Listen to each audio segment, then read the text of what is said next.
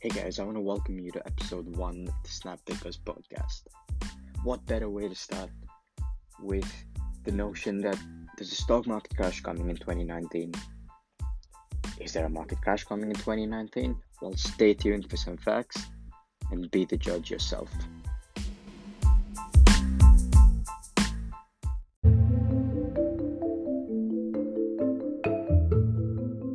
Stock market indicators in the US are showing mixed signals at this point. Is there a stock market crash coming? At this point, there's a diverging set of indicators. Some of them are in a bearish territory, which shows that a market crash is coming, and some of them are not bearish, which shows that we're not going to have a market crash in 2019. According to CNBC, the stock market is headed for one of the worst Decembers since the Great Depression, and that was in November last year. Well, we've had a very good 2019 so far, don't you think? But forecasting a market crash is not something you should take lightly because fear and greed, as we all know, run the markets, right? So we're going to talk about where we are in this market cycle at this point. How am I actually preparing for an eventual market crash or even a recession? How are we as investors going to react when the cycle finally goes the other way? And we're going to also talk about why you need to safeguard your portfolio.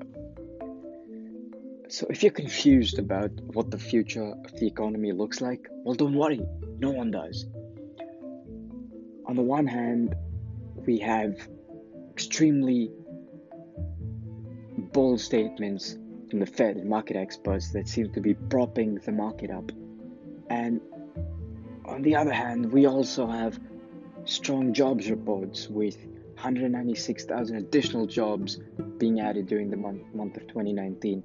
The private sector is continuing to show a lot of strength as we enter the 11th year of this really long cycle. So, who are we supposed to listen to? Are we actually headed for a recession? Remember, the recession is coming. That is inevitable because we know that economies are always moved in cycles, and this time is not going to be any different. This is not meant to scare you, but let's be real, we're in the 11th year of an expansion. Unemployment is below 3.9% for the first time since 1969. And such low unemployment rates are usually achieved only towards the end of a cycle, usually followed by a market downturn. Economic expansions generally last between 5 to 10 years, and we're in the 11th year now. The market cycle, in my opinion, has overstretched itself and is truly approaching an end. The tight labor market, rise of inflation, trade wars, other geopolitical issues, growing populism is putting an increasing pressure on the current cycle. And you know what else is propping up the markets? Fed interest rates. This debt bubble that we're in is all setting stage for one of the biggest blows to the modern day economy as we possibly know it. So, what are we doing for the next recession? I'm a strong believer in the fact that timing the market is better than timing the market. And no one can predict exactly what's going to happen in the market. That's the problem. No one has been able to do that consistently. So no one has been able to time the market consistently. And Berkshire Hathaway's CEO, Warren Buffett, says that he laughs at people who tries to time the market. He invests every year, whether it's a good market or a bad market, because he's in it for the long term.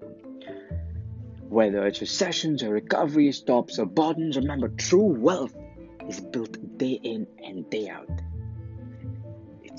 It's the sum of all the efforts that you put in on a day-to-day basis, not by trying to time the market.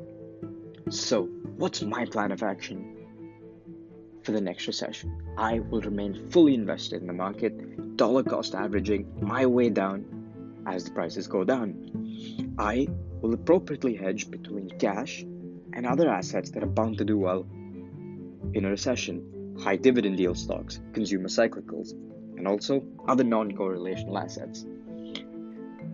Now remember, sooner or later after the market crash, values will recover, and since you cannot actually time the market, it's very dangerous to jump in and out of the market, because if you jump out too early, you could miss out on potential gains, and if you jump out too late, well, it doesn't matter, you just keep dollar cost averaging, which is basically buying more units as the price goes down, buying more shares as the price goes down, so you have more shares for a less average price.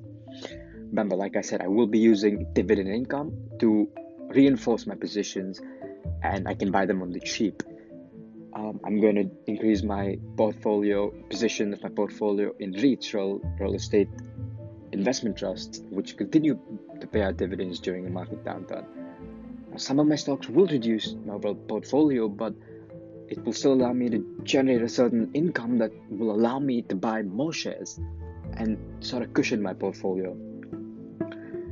Now, one thing that I'm going to try and do actively is search for more REITs, real estate investment trusts, when prices become even more attractive. So at this point, I'm trying to, in preparation for market crash, be about 30% in cash, 25 to 30% in cash. So when the market does go down, I will put a big portion of this to buy some more REITs when people are desperately selling. Now, here's a few ways for us to prepare for the next recession. Number one, psychological preparation. We gotta know that once we're in a recession, our investments are gonna go down, and we're not supposed to get worried here, because in the long term, prices are gonna go back up. Don't worry, just stay in the market. Remember, greed and fear runs the market. So markets drop due to fears, investors panic and sell, and then we, as smart investors, buy more at this point. This is a perfect point of entry.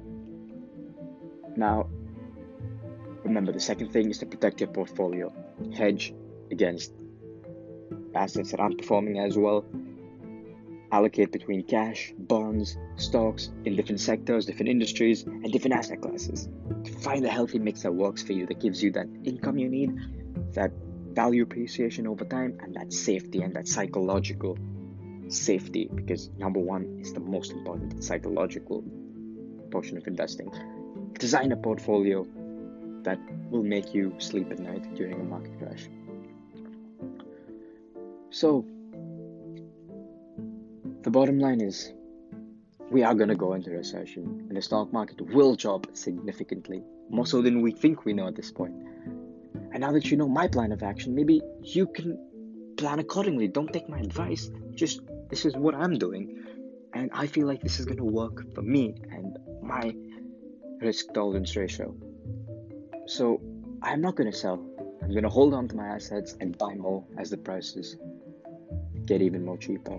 And that's my plan of action. What's yours? Have a good one.